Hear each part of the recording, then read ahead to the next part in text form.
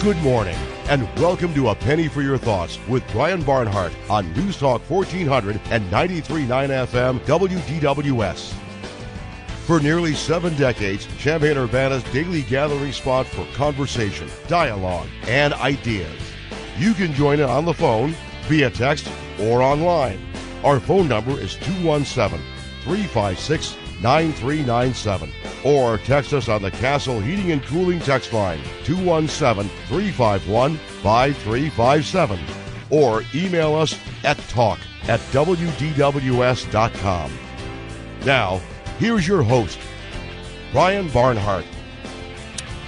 All right, for the second day in a row, this is not your host, Brian Barnhart. This is Tom Kasich sitting in for Brian. I'm here with my buddy Jim Rosso, and our guest today, this morning, is T.J. Blakeman of the Champaign County History Museum, and also a planner for the city of Champaign, and a dad and a husband and all the other stuff he is. Good morning, T.J. Good morning. How are you? I'm great. Thanks for coming in. Of course. Jim, how are you? I'm doing great. Tom, I'm looking out the window, seeing the pouring rain. So it's probably a good day to work, right? Yeah, wondering how that impacts the police ceremony at Westside Park, which is supposed to be happening right now. Somebody can update us, maybe. Yeah. Maybe it'll just last a couple minutes. That's what TJ said, right? All right. Yeah. Expert meteorologist. Yes. He's got access to the radar.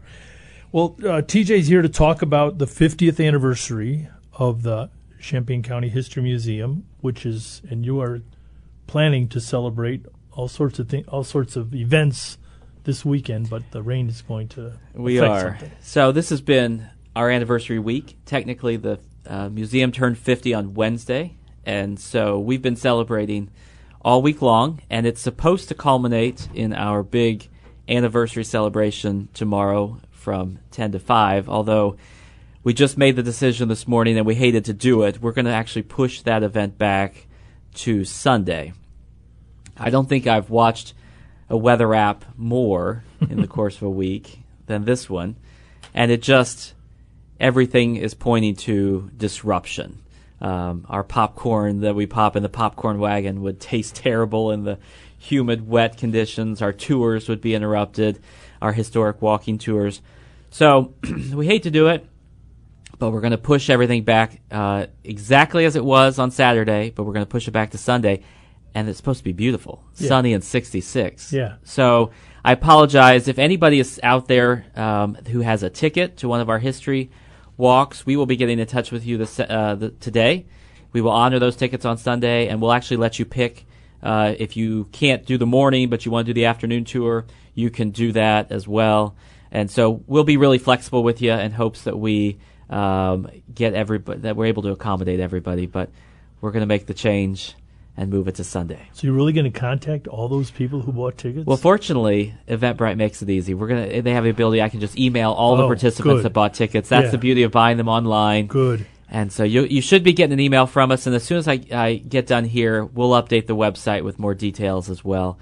So I apologize to all the listeners out there who are planning to join us, but help us spread the word. Tell people to come out on what is supposed to be a sun-drenched Sunday with beautiful 66-degree weather. A little cooler, probably less humid, too. Yeah.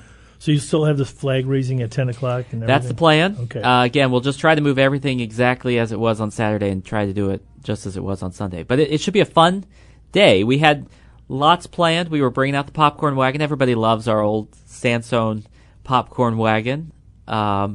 We were going to bring back our lemonade shake-ups, our lemon shake-ups, which we haven't done in a long time, in probably 6 or 7 or 8 years. Those are from our Taste of CU days. And little fun fact that the History Museum actually started the Taste of CU. It was a fundraiser for the museum. That's how it got started. And then it was passed off to the Park District. And they ran it for however many years, 35 years or something like that. So when did you guys start it? I think it was started in, like 79 or 80, somewhere in there. It was on the downtown mall. Oh, it wasn't in Westside Park. And then it got to be too big for the mall, so they moved it to Westside Park. And, we've got a ton of pictures from those early days. We've got maps. It was really fascinating to see. Pretty much the same concept. Local businesses got together. I think maybe the health permits were different back then. It seems like much more of a fly-by-the-seat-of-your-pants kind of event for restaurants. But now it's a much bigger production to move their operations to the park. But, that was an event that started with the Champaign County History Museum. It was their biggest moneymaker back when they opened in the Wilbur Mansion. We're talking to T.J. Blakeman of the Champaign County History Museum.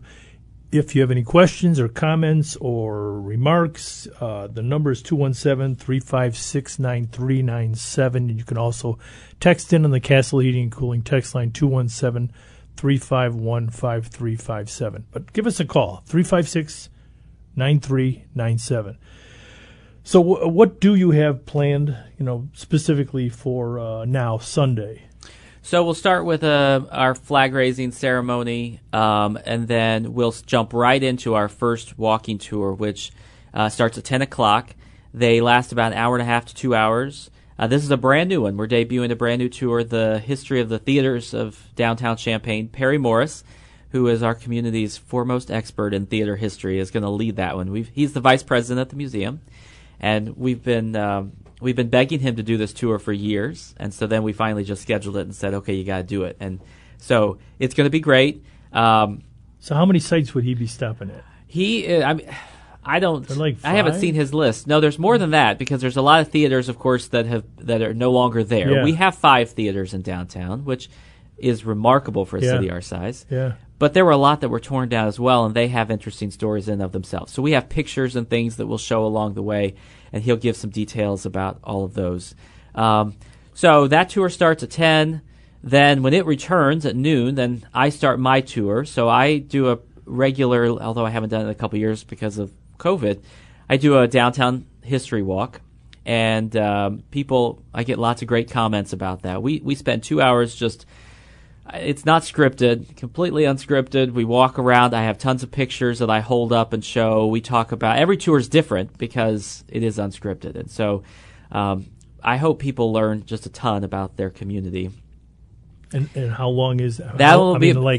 Distance? Distance? For distance, so we make kind of a big loop. I'd say it's more than probably a mile of walking. I talk a lot.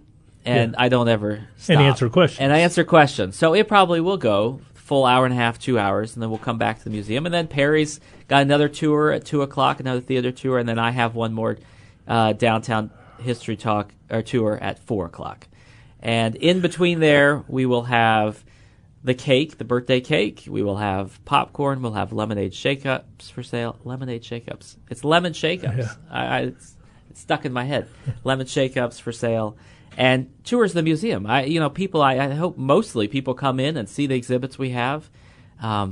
We were really lucky this year. We were very fortunate to be named Small Museum of the Year by the Illinois Association of Museums. We're incredibly proud of that.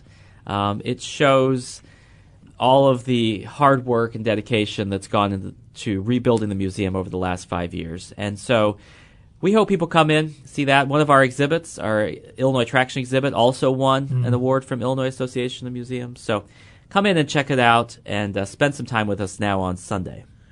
I believe we have a caller. Amanda's on line 1. Oh, call ended. Sorry. Oh, that's all right. We'll get back to that. Our number again, 217-356-9397. TJ Blakeman has all the answers, or will attempt to answer all the questions about local history or about the History Museum or just buildings and people of our wonderful community. So what kind of exhibits do you have right now? So we have 3 permanent exhibits and one kind of art installation upstairs. The 3 permanent galleries, the big one, our Illinois Traction exhibit, which talks about William McKinley and his electric train service that he built from the early 1900s through the 1950s. This is the system. It's a tremendous story. And William McKinley, of course, was from here in Champaign and went on to become U.S. Congressman for years. He ran William Howard Taft's presidential campaign, ultimately became a U.S. Senator. But in the middle of that, he found time to own the power company, Illinois, to found the Illinois Power Company and Yeah. to found the Illinois Traction System, and also travel the world. I think he was probably one of the most traveled people in the country. So he has a remarkable story, and that exhibit walks you through him as a person, the development from horse-drawn rails in cities across Illinois to the electrification of those rails, and then the linking of cities, small and large. That system transformed Illinois from a time when there were just dirt roads, Right. and you couldn't get between cities. This system really opened up, even more so than steam locomotives, because it would stop in every small town. And so that meant that every small town across central Illinois that this thing went through finally had a strong connection to a major city. You could now, if you were a farmer in St. Joseph, you could hop on the train on the interurban and go into Champaign, do your shopping or whatever your business was, and come back in the same evening. Right. Which was a shocking change for people. Right. And of course, it also led to the electrification of many cities, because as the electrified train came through, William McKinley also sold you power. And so it's a terrific story. So that's in one of our exhibits. One of our other exhibits is close to the News-Gazette's heart, which is Marijan Stevik Kinigo, the daughter of the founder of the News-Gazette, D.W. Stevik. She was an amateur artist, had her villa in Italy, and when we acquired the News-Gazette's historical collection back in 2020, a big chunk of that was some of her paintings. And so before we put them into storage, we felt like we had enough there to do an exhibit. So we talk about her life, we show her paintings, but mostly we also talk about her villa that she had in Italy, which she kind of ran. I don't know if you knew this, and Jim, I don't know if you knew this, but the News-Gazette was an international organization. We have letterhead now in our collection that shows News-Gazette letterhead from Torre di Civita in Italy. So you had letterhead where she was conducting the business of the News-Gazette from her home in Italy. And so we have these paintings. They're beautiful. She had this beautiful mountaintop villa, and she painted from it. And so we have those on exhibit. We also have her guest books. I know folks around here have seen them, but the page we have open is the page when Jackie Kennedy, First Lady of the United States, and a very young Caroline came to stay, and we have their signatures in the guest book. Fascinating. Her story is fascinating, of course. And then we have a new exhibit on photography, early photography and photographers in Champaign County from about the 1850s through the 19-teens. And we talk about some of the photo studios and some of the independent photographers. We talk about the technique of photography, the early technique of photography. Really fascinating, kind of a technical exhibit. And then we have another exhibit. Our art exhibit is Bob Zupke and his paintings that he painted. He sketched out a series of sketches when he was in Cuba, in Havana, Cuba, for Ernest Hemingway, his good friend Ernest Hemingway's wedding.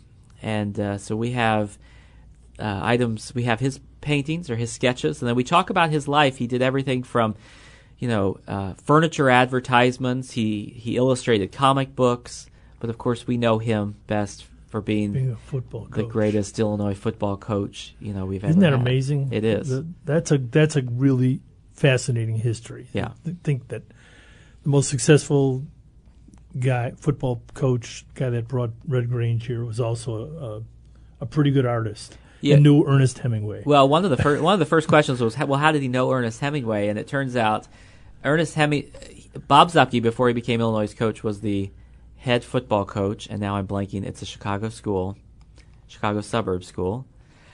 It'll come to me. Before he came to Illinois, he was the head coach there. Was it Oak Park? I think it was. Yeah. Yes.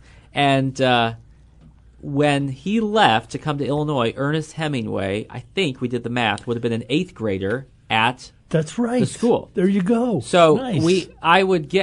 my belief is that Ernest Hemingway probably played football. My question is, did he recruit him? Could we have had Ernest Hemingway as a tailback for Illinois? Blocking for Red Grange. Yeah, right. It's a great connection. A neat little connection there. Yeah. Really random. But then, of course, they stayed friends through the course of this, and it's so much that he attended his wedding down in Havana, Cuba. Huh. Yeah. Well, again, we're talking to T.J. Blakeman, Champaign County History Museum, which is celebrating its 50th anniversary this week with big events now going to be held Sunday. Let's take a little break. Hope we get some phone calls. 217-356-9397, and we'll be right back after this word. Okay, it's 9:25 on WDWS. Penny for your thoughts. Tom Kasich hosting today for Brian Barnhart, and our guest is T.J. Blakeman of Champaign County History Museum. Give us a call at 217-356-9397 or text us on the Castle Heating and Cooling text line, 217-351-5357. Earlier you mentioned the Taste of CU. Have you heard anything about whether that's going to be held this year? I know it's not your baby, but... Yeah, I don't believe it is. I think the Park District, in fact, I'm not sure it may not come back. From my understanding. So I'm not 100%. I don't want to speak for the Park District, but I do know that this year it's not happening. Okay. They're supplementing it with other events. I know they're working on creating other types of events in different parks and right. And, yeah. It's the same thing that happened in Urbana when they dropped the Sweet Corn Festival. They just said, we're going to do several smaller events to make up for that. So, well, life goes on. But how about can you give us a little taste of what was going on in, say, 1970 that prompted someone or some group to begin the History Museum? Yeah, I think a lot of it stemmed from the fact the bicentennial was coming up. And I think that from what I've read and what I've talked to people who were involved, that was a big part of it. There was a lot more federal spending on the creation of museums and things that tell the American story. And so local groups were thinking about that. And I think those bicentennial plans, it seems like, then kind of got preempted with the idea of, well, let's start a museum. And so I think that's really how it started to come about. There was this groundswell of local history. People wanted to know more. Yeah. And if you look around the country, I think you'll probably see that around, in the lead up to 1976, a lot of organizations saw a big boost or were created during that time. So I remember there were little signs put up at places all around the community that they were historical. There's a red, white, and blue. Yep. Was that done by the museum or some other committee? Do you know? Yeah, I don't want to overspeak. I think it was because they were the historic sites of Champaign County, and we have a book that the museum published that lists all of those. And so I think that book went with those signs, and there are very few of them in existence. But one of our board members, Rick Williams, history teacher, loves this kind of stuff. Yeah. When this was a couple years ago, when he was on summer break, he started going around the county, each one of those sites, and finding them. And some of them he had to climb out into wooded areas that are no longer accessible and talk to people. I think there used to be a sign there. Yeah. He went back and found all of those rural sites, and then he did a talk on it at the museum. You can actually watch that talk on our website. All of our past speaker series talks you can get on our website, and that's one of them. But we've talked about trying to reprint that book, re-identify. Perhaps there's new landmarks, right? Times have changed. Oh, yeah. We would love to do that. We just need we need more continued community support. We need more members, right? In order to make that kind of programming happen, we need more members because members bring our revenue and generate more interest. Again, T.J. Blakeman, 356-9397.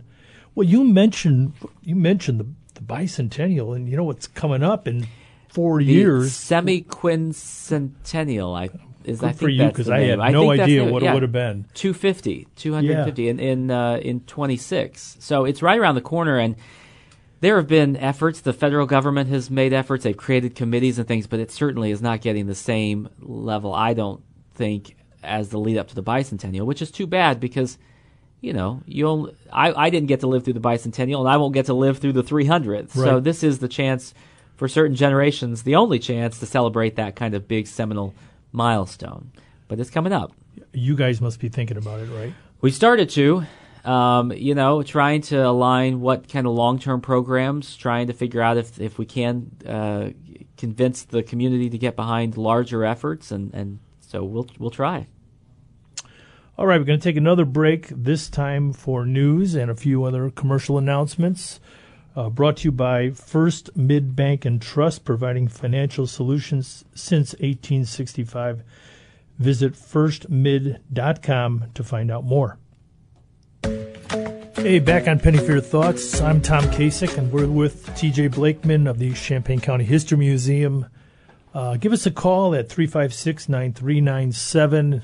Ask us any questions about Champaign County history or Champaign-Urbana history or people of the community or the 50th anniversary of the Champaign County History Museum, which is being celebrated this weekend.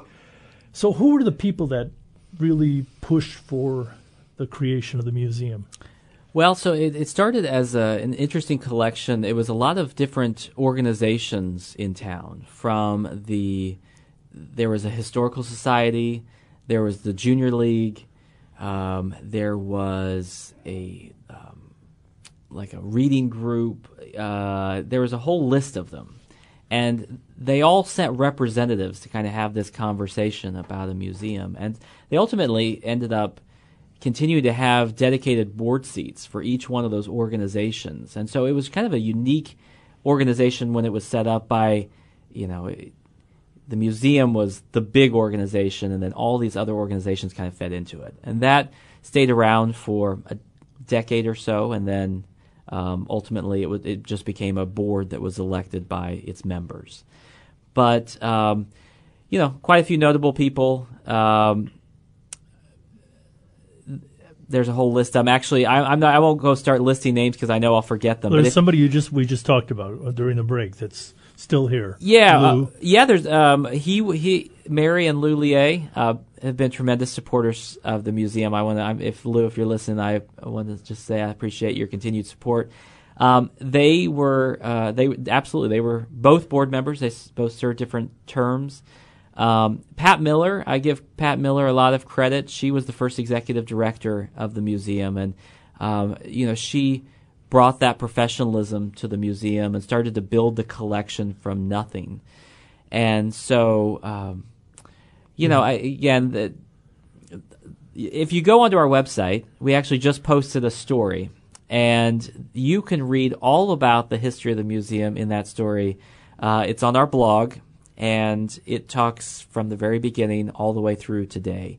But there have been over 160 individuals who have given their time, who have volunteered their time, and given their effort to keep the museum running as board members. So over 160 board members in our 50 years.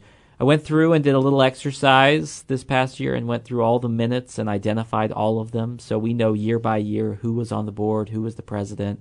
And I've published that in that blog as well. So you can just look at this big, long list of all these people. I think that's really important. This museum is one of the few museums in the county that is supported entirely by its donors and members. We don't have a taxing district attached to us, so we have no access to public funds on a yearly basis. So we rely on the public's goodwill and generosity to keep our doors open.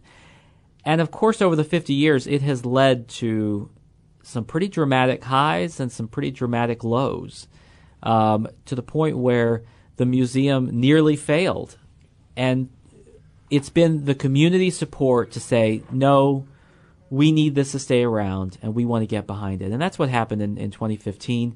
The museum was on its last breath, literally. And the transformation we've seen has been remarkable. And it's proof, there's evidence there, that the community will support it. And so we want to continue to look at ways to not only exist as we do today, but how do we continue to grow?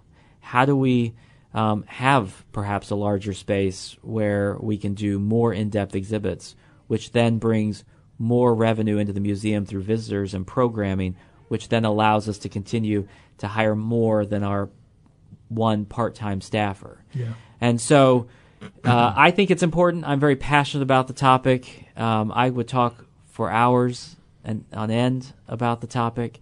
But I hope the community realizes how much they mean to the museum and it's only through their support that we can continue to exist. That's so right.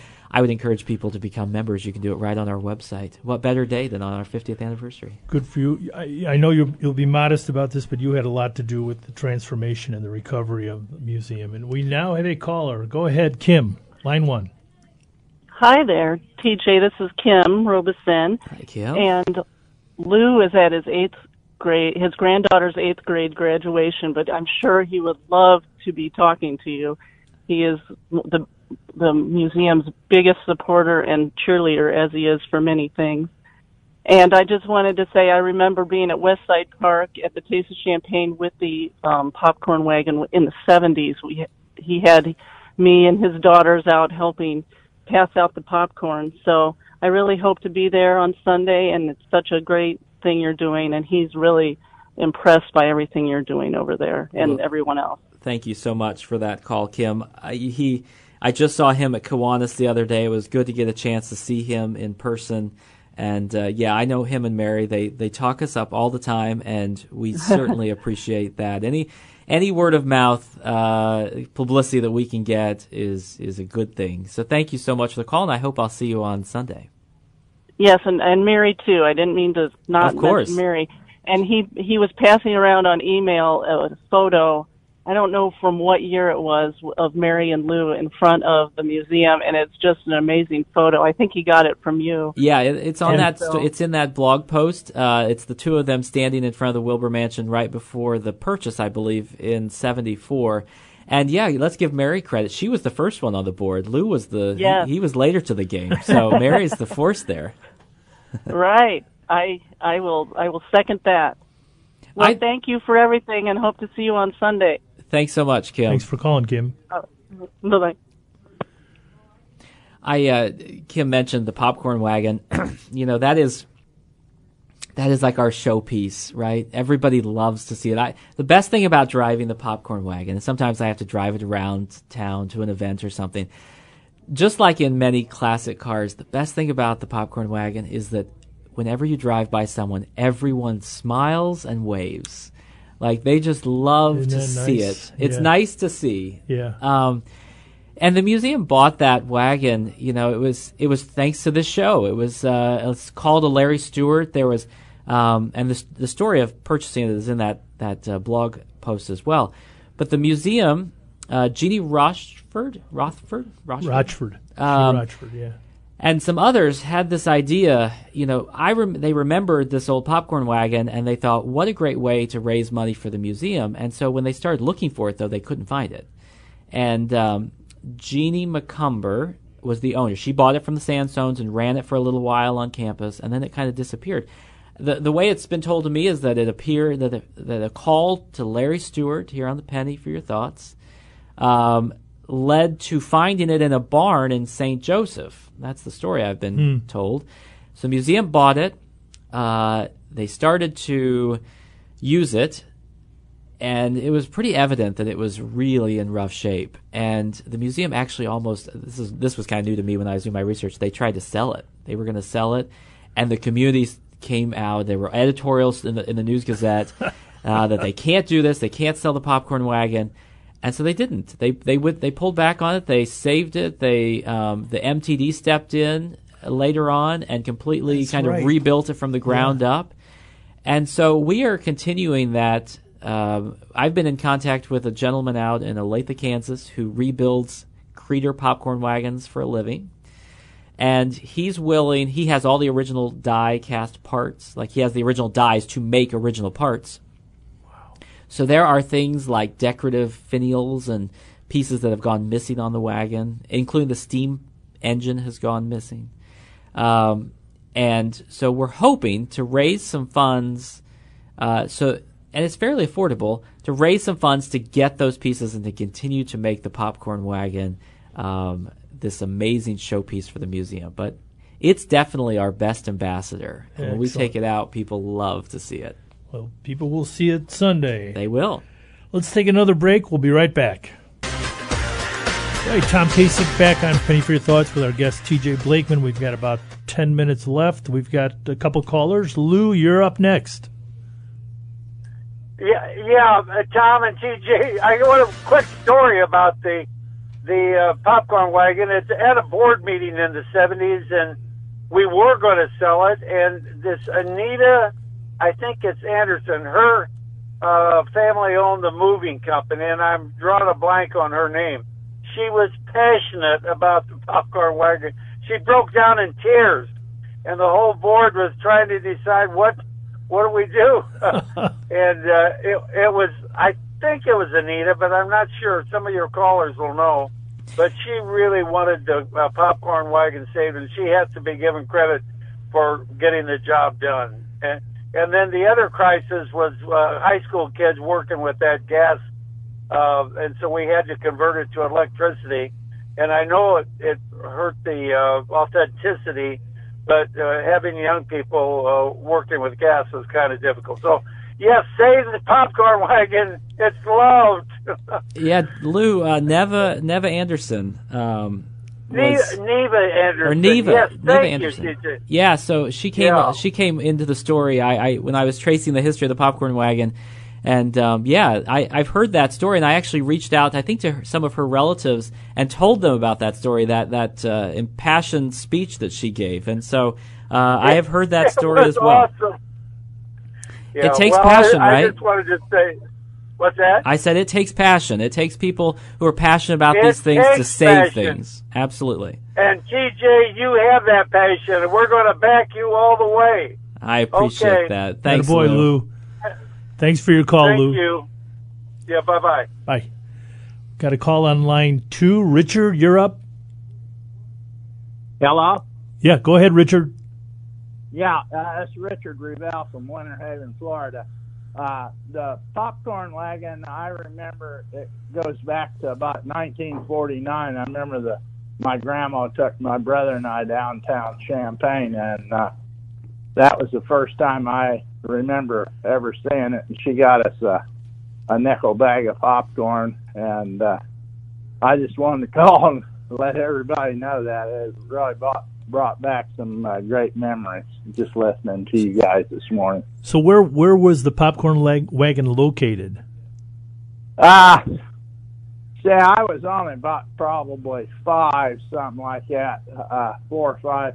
It was on the corner of Neal and Church Street, I'm pretty sure. Yep, that's his spot. You know, and this is what the thing is, with this popcorn wagon. It invokes such an emotional response for people. Unlike anything else we have in our collection, this story is repeated numerous times. When we take it out, we hear this all the time. You know, I remember as a kid, it meant so much to people to go down and get this bag of popcorn. And I didn't even know it was still around. It is. And, well, I hope next time you're visiting from Florida, I hope that it coincides with one of our events and you're able to get that bag of popcorn again. Yeah. Thanks for the memories. Thank you for the call. Thanks for calling, Richard. How much is a bag of popcorn now? Well, we have to charge $2 a bag. We'll call it inflation. Yeah.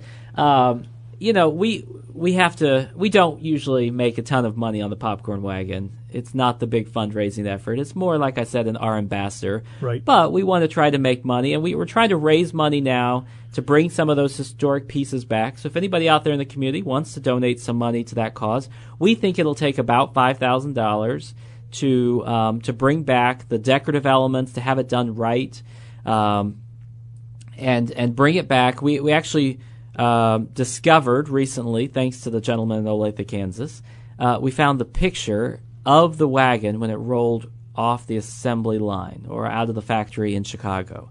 And it's just beautiful. And so we're going to try to find the pieces that we can to get it back, to replace some of the pieces that have gone missing. And Lou is absolutely right. You can't expect people to run a steam popper. They are steam motors. They're under pressure. There have been stories in the paper about popcorn wagons exploding. That is actually a thing. So no fault there. We would love to find the original motor, the original steam motor, because we'd like to make it electrically work in the window. But part of that $5,000 would actually also get us a replica made from the original parts to put it in our window so that you can see kind of what it looked like. All right, we have another caller on line 1. Carol, you're up. Yes, good morning, guys. Good morning. Well, the gentleman in Florida goes back 10 years beyond what I can remember. But in 1960, people used to go downtown every Friday night, as we did, and we had a little 2-year-old boy, and the truck then parked at Park and Neal. Mm-hmm. Walgreens was there. Absolutely. And I know Walgreens was there for several years because I have a memory of that. Well, the west side of Neal, there was not much of a drop-off when you stepped off of the curb. And we were playing with him, and each one of us, my husband and I, had his arm swinging him. And so we crossed over to the east side of Neal to go to Blum's, which was there by the alley, the present alley, that has the restaurants. And the curb was like twice as high. We dislocated his arm. Oh, no. And we went to the hospital, and it was back in the day where they believed you. They didn't ask us, what happened. But when I saw the truck then, X number of years later, at the Taste of Champagne where my sister took me, I was just so happy to see that truck. You would have thought I was 6 instead of 65. Oh, that's great. Well, it's good that it doesn't bring back memories of the dislocated shoulder, but the good memories. Thanks, guys. Thank you. Thank you for calling, Carol. Okay, we have a few more minutes with TJ. Why don't you go over again what you've Plans had your little audible you had a call today, and what's going to be going on this weekend? Yeah, so if you're just joining us, at the top of the hour, I was mentioning that we've decided to move our 50th anniversary celebration from Saturday to Sunday because of the weather. We should have beautiful sunny weather with 66-degree temperatures on Sunday. I apologize to those people who were expecting it on Saturday. We will get more information on our website this morning. But if you had a ticket and you want a refund for that ticket, we will give you a refund. If you want to move that tour to Sunday, we certainly will honor that, and we'll give you flexibility. If you have to choose a different tour time, you can do that as well. But we will still have a full day of events, from our flag-raising ceremony at 10 o'clock to our tours beginning at 10, noon, 2, and 4. We'll have lemon shake-ups, we'll have birthday cake, we'll have the popcorn wagon, and, of course, we'll have tours of the museum itself, and we hope people come out and show their support for the Champaign County History Museum. So in preparation for this show, I put together a list of questions about what was going on in Champaign County, Champaign-Urbana in 1972, the year the History Museum opened, and the year TJ was -9 years old. So I have 13. I'm only going to read off one. And this has I don't want to cast any aspersions on the planning department of the city of Champaign. Sure. Go ahead. But here's the question. Mm-hmm. Who was the Champaign Plan Commissioner who was indicted in 1972 for taking a $3,000 bribe in exchange for his favorable vote on the rezoning of the Century 21 property? Tom, your questions are tough. This is from a man who who knows history in this community from the newspaper much better than I do. I don't mean to stump you, but it's just such a fascinating story. It is a right? fascinating story. Can you story. believe that happening? Yeah, that's how that high rise was built. A lot of shadiness. I wasn't around for that time. I don't remember the name. His name was Tommy Drish. Tommy Drish. I don't know of Tommy Drish except for that little piece of history. But there was a lot of stuff going on in 1972 about that building. Like, they were operating without a liquor license. And, Well, that was think about the progress that building was kind of represented. This big high rise going up in the middle of town. That hadn't happened before. At the city building or some church spire was probably the tallest building in town at that point. So, right. A lot of interesting things going on in the community in the late 60s and early 70s. A lot of building, a lot of construction, a lot of growth. That was definitely a period of transition for the community. And maybe that's why the community felt like, because it was changing so quickly, maybe that's a reason why they felt it was important to build a history museum, to hold on to that history and that heritage. That's right. Well, thanks for coming in, TJ. It's been great to have you here. I appreciate pleasure. your time, and we're going to take good luck this weekend. Thank you. We're going to take another break right now.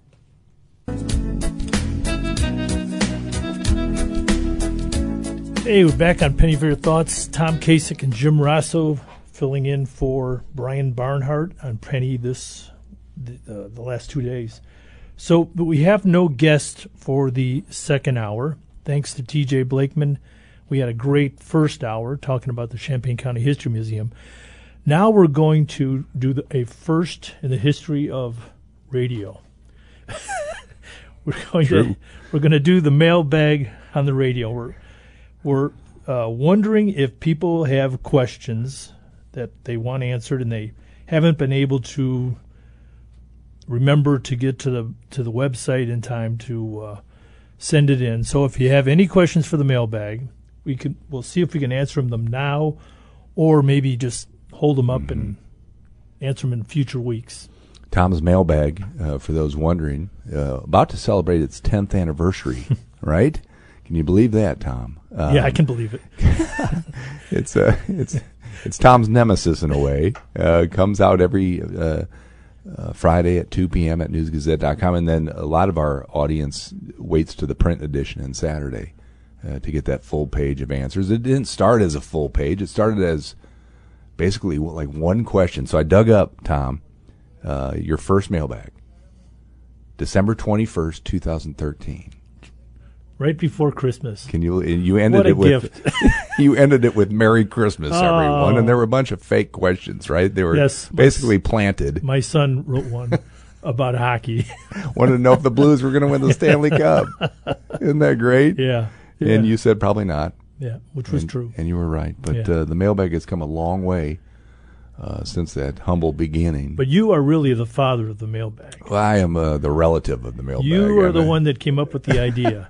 And now it's funny, you see it's kind of morphed into these spotted Facebook pages that everybody has their own every kind of little mailbag. Or church or Sure. And I think, but it's you'd be amazed by the interest that we still get online. The numbers are incredible, and there's interest, and we appreciate it, Tom, for you digging around, snooping around to get those answers. Hey, guess what? We have a caller. Excellent. Mailbag question, All right. Eric, go ahead. Hey, Tom. Yeah, I frequently ask you questions on the mailbag. You probably would recognize me if you saw me or you saw my name anyway. But you always get asked about that Golden Corral, and that's not my main question, but what's the story with that you keep hearing and getting asked about?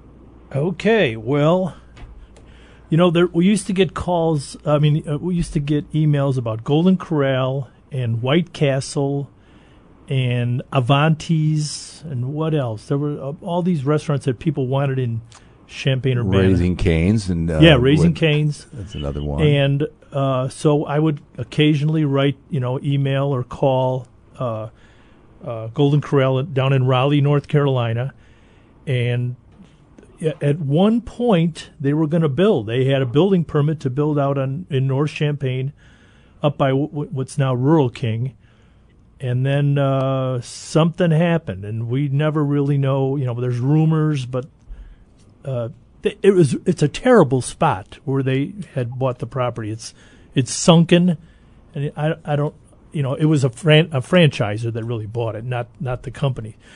So my son lives in Raleigh, and one day, not one day, but we visit down there 3 or 4 times a year. We were down there, and he lives like 4 miles from the headquarters of Golden Corral. So my wife and I went over there and took a picture of me leaning up against the sign, and then she goes, "Why don't you just go in?" I said, "No, I'm not going to go in there. I'll look like an idiot. I'm not dressed properly." She's like, so anyway, we go in there and wait, and we talk to the PR person, and she couldn't believe that somebody would do this. And so, she responded later that, they was still intended to come to Champaign, but, it never happened. And I don't, the way things are now, it's difficult to reopen restaurants or even open them. So I think if it ever happens, it's going to be several years away from now. But that's how it all happened, including the sign that somebody put up in front of my house on April 1st that says future site of Golden Corral. The one thing too about the area that I've always thought about that I'm surprised that we don't have any of the large truck stops around Champaign. We have 3 major interstates. We have the one little road ranger on the north side of town, and I just thought, when they just built the Loves down in Tuscola, right. They built one out in Oakwood, how well that would do, when you got 3 interstates intersecting right here. I mean, they'd be full all the time, every day. So that's something I'm surprised has never developed around here. I would guess that's because the land prices are too high in town, especially along 74. But there was we had a story about, or a mailbag question about 74 and Neil. Yep.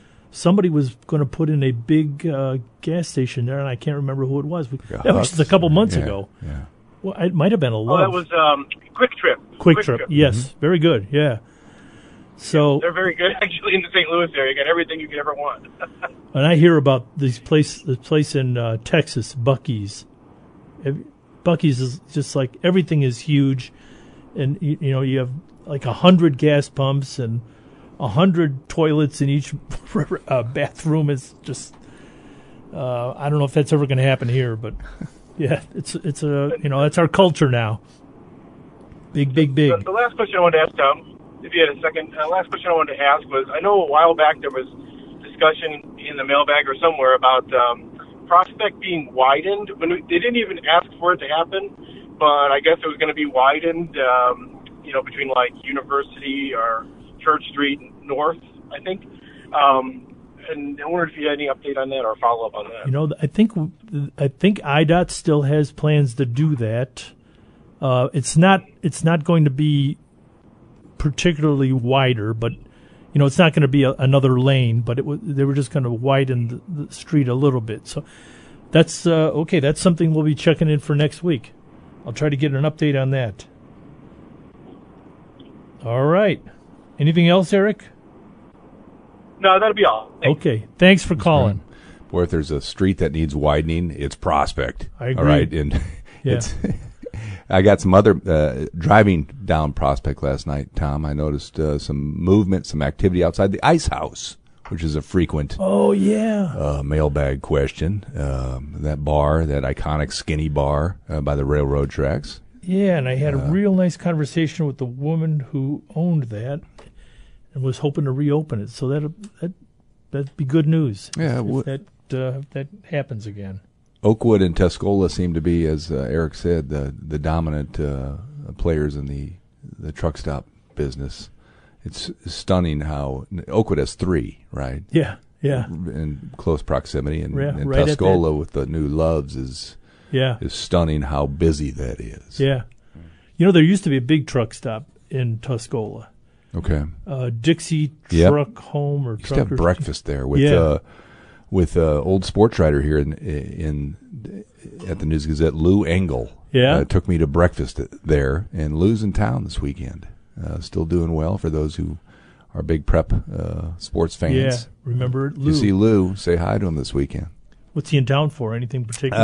I'm not sure. He has family still here. Family event in town. Yeah, I think he's living in Nebraska and gets back every now and then. It's amazing, Tom, how many News Gazette alumni still come back and are still in town. Yeah. That would be worth some digging up and seeing how many people there are. Sometime. Yeah. Okay, I think we have a second caller. Scott is on line 1. Go ahead, Scott. Hey, good morning, you guys. Morning. It doesn't sound like you get a lot of calls right now, so I'm going to bring up something that's probably useless, but you might have an idea. Perfect. You're these are the people to ask. You brought up Prospect. I was always thinking, you're talking about widening it. I don't think that's ever going to get done. But I was thinking maybe you could just put a turn lane in the middle and keep the flow of traffic going both north and south, but get the turn lanes out of the way of everybody. I don't know if Tom knows anything about IDOT or if they've ever thought about that or not. I could ask him. So you're talking about mainly maybe from Kirby up to Bradley or something like that? No, probably. Well, like you said, from Springfield maybe to wherever it's widened up there by the interstate. Yeah. I know there's a lot of traffic up there, but I mean, I think the flow of traffic be a lot better there, but I don't know. So you're just asking if it'd be better to have a middle lane, a fifth lane, just for turning. A third lane for turning in the middle. Yeah. To keep the two other lanes going north and south. Yeah. So I don't know. That way it wouldn't be such a bad, big project trying to ride those. Excuse me, got a motorcycle going by. Yeah. Trying to change those curbs that much. All right, that's all I got. That's great. Thanks for calling, Scott. Desperately need turn lanes here. I would argue when you're going Prospect north to Church or Prospect south to University. That's where you need those turn lanes. You just it's a nervous wreck as you wait to look in your rearview mirror, hoping that guy behind you is stopping and not going to ram you as you wait to turn. It's getting pretty close. Slow down, buddy. Okay, we also had some questions that I was going to ask T.J. Blakeman, but we got behind. So it was about 50 years ago in town, and I will ask Jim this one. Great. I'm just going to wing it on this one. All right. This is not one of 1972. Who were the champions of the baseball, and who played in the 1972 World Series? Reds? Yes. All right. Beat the lost to the A's. Yep. Yeah, boom. Reggie Jackson. Better than that, though. Who are the number 2 teams? Who did the A's beat, and who did the Reds beat? The A's beat the Tigers. Yes. All right. There's a famous fight in that where Bert Campaneris threw the bat at the pitcher. He didn't wait to punch him. He threw the bat. Yeah. I remember. Because he threw a pitch low and inside and hit him in the ankle or something. All right. Yeah. The Reds, boy, you got me on that one. This will blow you away. But remember who was really good in the 70s? What team in the East? Mets? The Pirates. All right. It could have been a Pirates-Tigers World Series. Dang it. Yeah. All right, we're going to take a little break. Get back to you right after these messages. News Talk 1400 at 93.9 FM. Tom Kasich and Jim Rosso in doing Penny for Your Thoughts today, and substitute for Brian Barnhart. He'll be back Monday. We're taking calls. If you have any mailbag questions that you've been meaning to ask, they're meaning to email, this is your chance to just call in and get that taken care of. We'll try to answer them now or in a future mailbag. 356-9397 is the number. We're also doing 1972 questions. Okay, I've got this one. This is my favorite for Jim. He already knows the answer, but this is fascinating to me. In December of 1972, what CBS TV program was banned from the airwaves by WCIA and its sister station, WMBD, in Peoria? It was a network show, and they refused to show it. This is not the answer, but that's my Columbo era. I loved me some Columbo. That was my dad's favorite show. Did you watch All in the Family? I didn't much. No, okay. Yeah, I missed that one. Well, you were just 7 years old. So Wild Kingdom. Yeah. On Sunday nights, I think. Well, anyway, there was a show called Maude with B. Arthur, and Channel 3 refused to show the show because it dealt with abortion and Maude's husband, who was thinking about having a vasectomy. And so it was a 2-part episode, and it didn't show here in Champaign-Urbana. Okay, we have one caller, and then we're going to right after that we'll go to a break. Mark, you're on the line one. Good morning. I am curious as to your columnists. 2 weeks ago, your Sunday columnist published something rather erroneous when he reported that Chief Finney was ultimately responsible for the death of Kewan Carrington, which the FBI, the Illinois State Police, Champaign County State's Attorney, and others all disputed that story, yet he wrote it as it was absolutely a fact. 3 days later, Jim Dye writes a story that refutes everything that he says. And I'm just wondering, why is this columnist allowed to write things that are patently untrue? Everybody criticizes the president for the stolen election claim, and yet when somebody puts out that one person shot and killed someone else when it was physically impossible for him to have done it because, wait for it, there were different caliber of weapons involved in the incident, and yet the News Gazette publishes that. And I find his columns to be extremely decisive within the community. He absolutely hates the police and brings up discredited theories, and yet you continue to publish that without saying this is wrong. And I'm just curious, and I'll hang up and listen, but I'm just curious as to what your thoughts are on that issue, because it's clear that that is not his statement, or his column was nowhere based in fact.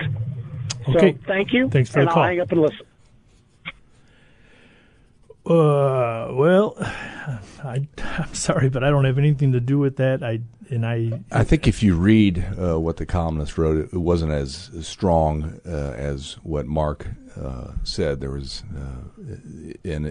keep in mind it's a column. It's in the commentary section where people have different opinions, right or wrong, that are published in an attempt to get as many different viewpoints and voices as we can in the paper. That's the intent of that section. And certainly we won't print untruths if we know of that. And maybe take another check at how the wording went. I think he brought up something that had been discussed during the investigation, is how I read that. And it's been subject to a number of letters to the editor since then, siding with Mark as far as what they thought was right. Good. All right, we're going to take another break, and I have to read this. We're going to have a news break brought to you by Luther Falls Custom Kitchens, Granite and Quartz. Prices starting at just $35 per square foot installed. 2706 North Mattis Avenue, Champaign. Visit online at lutherfalls.com. This is Bloomberg. Hey, we're back on Penny for Your Thoughts. It's Tom Kasich and Jim Rosso. We've got about 20 more minutes to talk about any mailbag questions you want to get in on the phone that you can call in and suggest or ask us. And we'll try to get on them either today or next week. The number is 356-9397. You can also text 217-351-5357. We also have a couple more 1972 questions to ask. Here's a neat one, I thought. Why was there a 40% increase in the need for blood in Champaign-Urbana in 1972? All of a sudden, the hospitals needed a bunch more blood than they had in previous years. Two reasons. Burnham Hospital was declared a regional trauma center, so they would get all these horrible accident victims from all over East Central Illinois.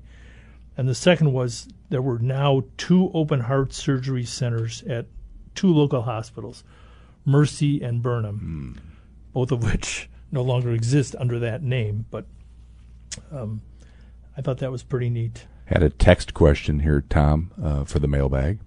Wanted to know what is preventing farmland in between Windsor and Curtis here in Champaign from becoming subdivisions, because it is surrounded by subdivisions. If you by the new Carl, yeah. I don't know if that's zoning or just the owners, but we can look into that too. All those that big amount of open land.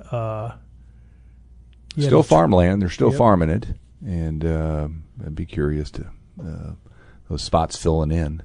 Just think where Carl at the Fields was, or is, right? What that used to be. Yep. There's a little, it can't be more than 2 acres, a tiny little spot in Urbana, along Windsor Road on the north side, just before you get to Philo Road, behind a church. And I don't know, somebody's able to farm that, and I don't know how they do it, how they get the equipment in there. It's really, I would like to be there sometime to see how they maneuver all that stuff in there. The old Windsor Swim Club in that neck of the woods, that never got filled in. Nope. Why was that Still demolished, for sale. Tom? And the family that owned it wanted to get out, okay, and nobody wanted to take it up and continue it. That was a great place.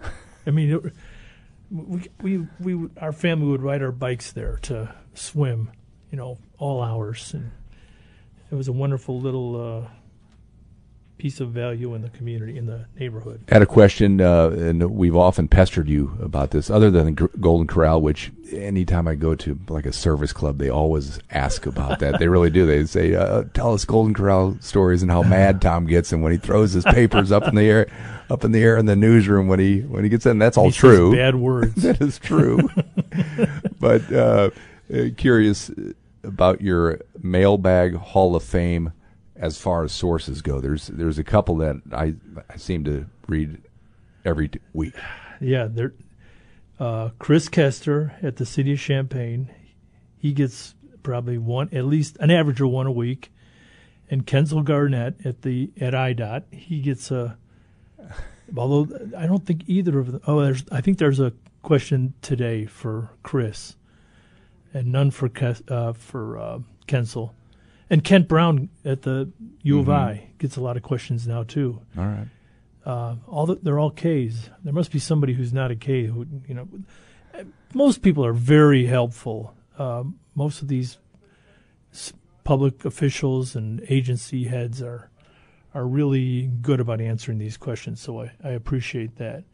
Hey, we have a caller on line 1. I think it's Arthur. Go ahead. Yes, my question is, I wondered if anybody had ever done a calculation of how many restaurants and businesses have closed down since the pandemic, in just Champaign-Urbana for that matter. I think Jeff tried to do that once, but he admitted it was an incomplete list. So you're talking about restaurants and businesses closed because of I mean, when you go past like Old Chicago or Old Charlie's or something like that, I just wonder how many of them has actually closed down. I mean, you see when you go into restaurants, they can't get people to work, and anyway, I just was curious if they'd ever done a total. We'll look into that. I appreciate the call. Thanks for asking, Arthur, and we'll get on that. Okay, thank you. We did run a list, like you said, an incomplete list but it was devastating. The toll that the pandemic took on restaurants, hard enough business as it is, but simply in downtown Champaign for a spell there was. Oh yeah, things were closing left and right, and out on North Prospect even, and the small mom and pop shops in a lot of our rural villages. But it would be a long, long list. The thing that is surprising though is the places that are open seem to be doing really well. I think a lot changed the way they went about how they operated, whether it's pickup or curbside, or maybe they cut the costs that way. Like a lot of businesses no longer need physical spots to work, and that's a money saver. And I think people who are dining in are being more generous based on what I hear from waitstaff that it makes it worthwhile to work. Okay, we're going to take another break. We'll be back right after these words. Hey, it's Tom Kasich and Jim Rosso filling in for Brian Barnhart and Penny for Your Thoughts today. We have a few more minutes to take calls. We've got one right now from Jim. Jim, you're on line number 1, and you're on the air. Hi, good morning, gentlemen. How are you? Great. I'm wondering if, and I don't want to sound, well, anyway, I'll just ask my question. I'm wondering who's in charge of spelling in the newspaper, and or if you would be interested in hiring someone to take care of that situation for you. If I could see a copy of the newspaper an hour before it's printed, I could go through it, and I'm a subscriber, and it's pretty much daily that I see something misspelled in the newspaper, and I wonder how that happens in this day and age. All right. Thanks for your call. Jim's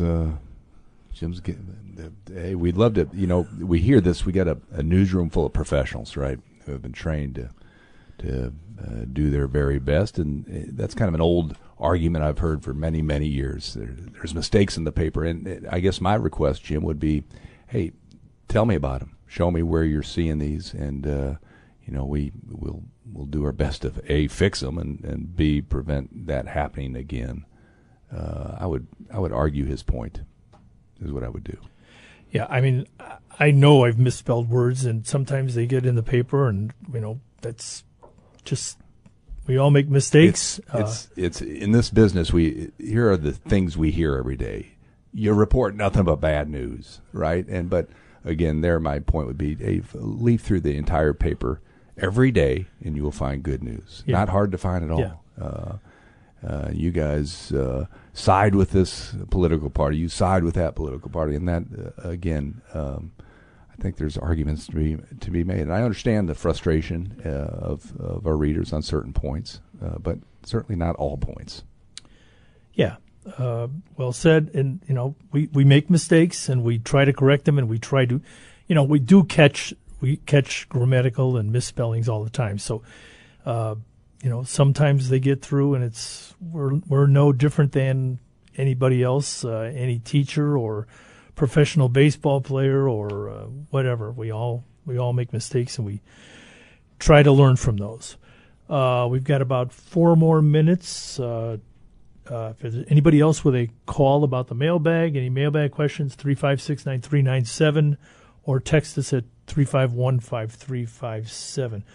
What's going on in the paper this weekend? What's coming up? A lot of you look outside and the wind's blowing like heck right now. Yeah. You got the NCAA tennis tournament in town, and one of the weird things is I think there's a certain wind limit, mile per hour limit, that they have to abide by, where they'll have to move it indoors because I guess tennis is impacted a little bit by the wind. Well, plenty of that coverage. State track this weekend is going on. Charleston, always a fun one. Tom Kasich's column in Sunday's News Gazette, always a staple. Thank you, Tom, for even in your retirement years, for keeping with it. Very important to have that institutional knowledge as part of our product still.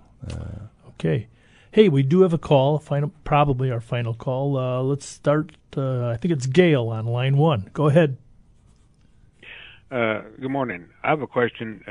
Have you heard anything about when they're ever going to build or start construction on that new hotel they're supposed to build in Rantoul? I heard about it about 8-9 months ago, and there's never been any ground broke yet. It's supposed to be built out there by the Holiday Inn that's out there. Yeah, with all the sports. Yes, by the sports facility. Complex. Yeah. Well, I know that stuff is under development. I mean, it's supposed to happen, but we will check on whether there's going to be any construction this year. I know that isn't there going to be a restaurant there too, and a. We're also there on the corner where the old hotel was that tore down, where you turn to go to the new sports complex. Mm-hmm. There was supposed to be a strip ball and like a Starbucks, a coffee shop. Yep. Yeah, nothing's ever happened there yet either. Okay. Well, Gail, thanks for the call. We'll look into that. Thank you. All right. Let's take one final break before we come back and end the show. Let's break away right now.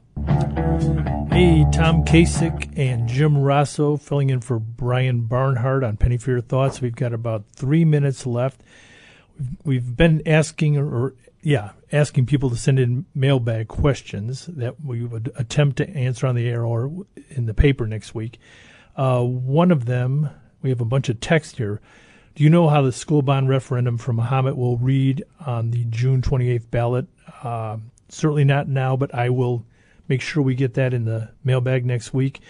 What was the name of the airport on North Mattis as you pass over I-74 in Champaign? I believe that was at one point known as either Tainer or Harris Field. I think that was the original Champaign Airport in the 1930s, before there was a Willard Airport. That was where if you were flying into Champaign, if you were going to go to a football game at Illinois, or, there were all sorts. The post office had a airmail service briefly, and then there was also an actual airline that I can't remember the name of it. It only lasted a few months, but it flew from Chicago to Champaign, and I think to Nashville or Memphis, and then to Atlanta.